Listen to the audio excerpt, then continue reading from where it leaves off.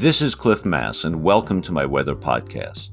Each week, I talk about current weather, provide a forecast for the weekend and beyond, and give you more details about an interesting weather phenomena.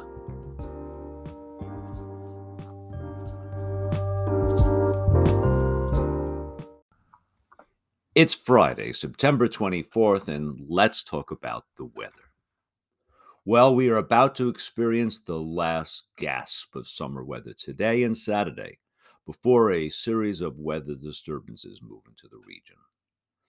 A ridge of high pressure now dominates the Northeast Pacific, and this is going to result in western Washington experiencing high temperatures surging into the mid-70s today with plenty of sun. Now, there's been some low clouds over the lower elevations around Puget Sound and the Strait of Juan de Fuca, the Strait of Georgia this morning. But those low clouds will burn off in a few hours, and I expect us to have a perfectly sunny day once they're gone. Eastern Washington will enjoy temperatures surging to the mid-80s today, and there's very, very little smoke, so very nice there.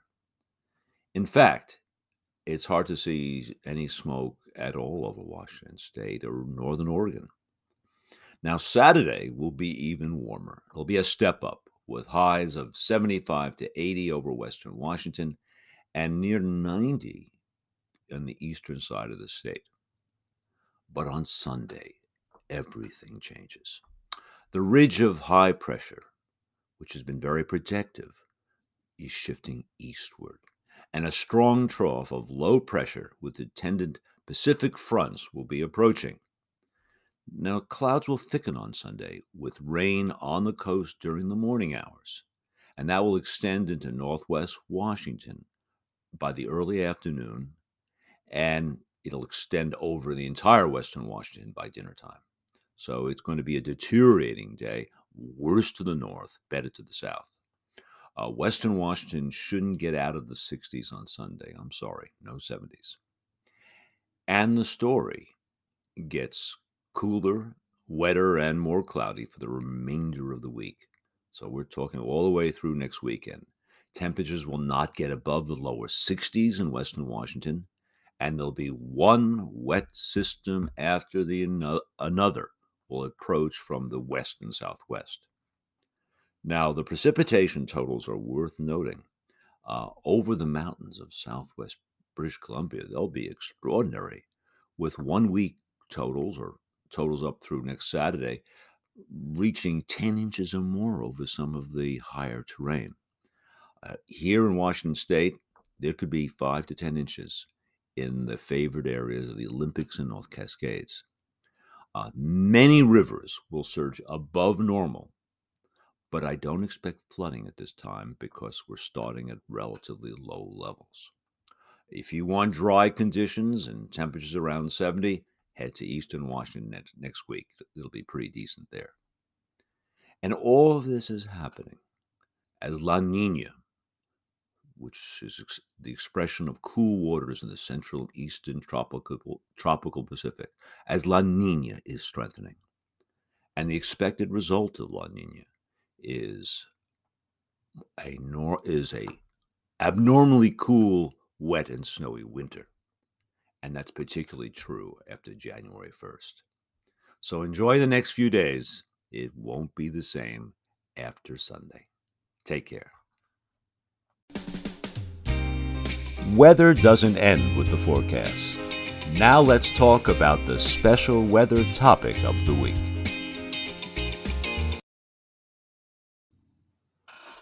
Why are cloud caps on our major mountains here in the Northwest a sign of declining weather? Something that was well known to Native Americans for millennia. My profession is very technology dependent. We start with complex weather observations, a really extensive network, including satellites, radars, weather balloons, and surface observations, to name only a few. And we feed this extraordinary data into numerical weather prediction models, in which we solve the equations describing atmospheric physics to provide forecasts of the future atmosphere. And then we further improve the forecast with statistical corrections. This is an expensive, high-tech scientific operation that uses the largest computers in the world. But with all this technology, which is the basis for weather prediction today, with all this technology, we should not forget that looking around the scene around you can provide valuable hints of the upcoming weather. Let's call them weather signs. And the interpretation of weather signs is not only valuable, but is as old as our species.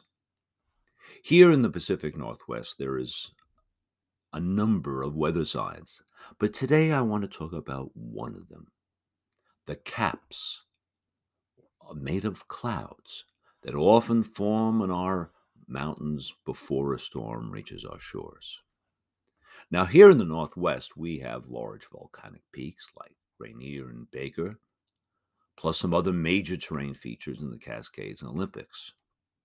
During fair weather, the peaks are often in the clear, producing the views that we enjoy.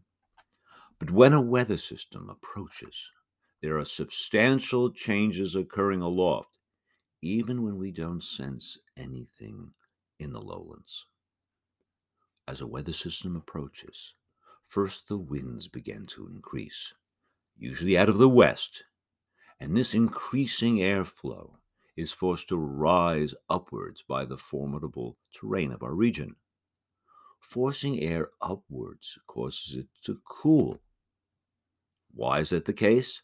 Because air, as it's forced to rise, is going from high pressure at lower elevations to lower pressure aloft.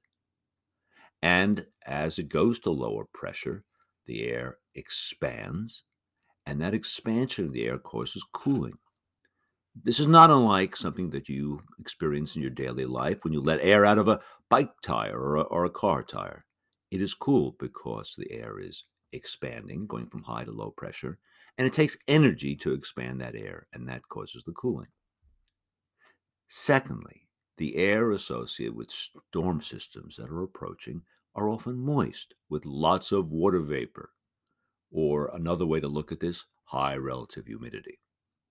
So when this moist air is forced to rise by the terrain, it is cooled down as it rises, as it goes from higher to lower pressure, and it can be cooled down to saturation or 100% relative humidity producing clouds. So when you see a cloud forming on top of Mount Rainier or some other peak after a period of clear weather, it is often a sign of an approaching weather system with rain or storms in general coming the next day or so. The cap that often forms on Rainier and other peaks, the cap is often lens-shaped, and thus we call these lenticular clouds or lens-shaped clouds. And if the air pushing over the mountain starts to oscillate up and down downstream of the mountain peak, which often happens, a whole collection of lenticular clouds can occur downwind of the mountain peak. So after a period of clear and sunny weather, if you start to see clouds forming over the higher peaks, you might check the forecast. Changes are happening aloft that may bring clouds and precipitation. Now, this weekend, you may be able to test some of these ideas. A storm is approaching and will reach us later on Sunday. So late Saturday afternoon or Sunday morning, watch the peaks. See if you see clouds forming there and whether these clouds provide some warning of the upcoming changes. Have a good weekend. Thanks for listening. Thank you for listening to my podcast. Feel free to send me your questions or any topics you would like me to cover. This podcast will be available every Friday morning on my blog and major podcast platforms. If you would like to support this podcast, feel free to use the Patreon link on my blog. See you next time.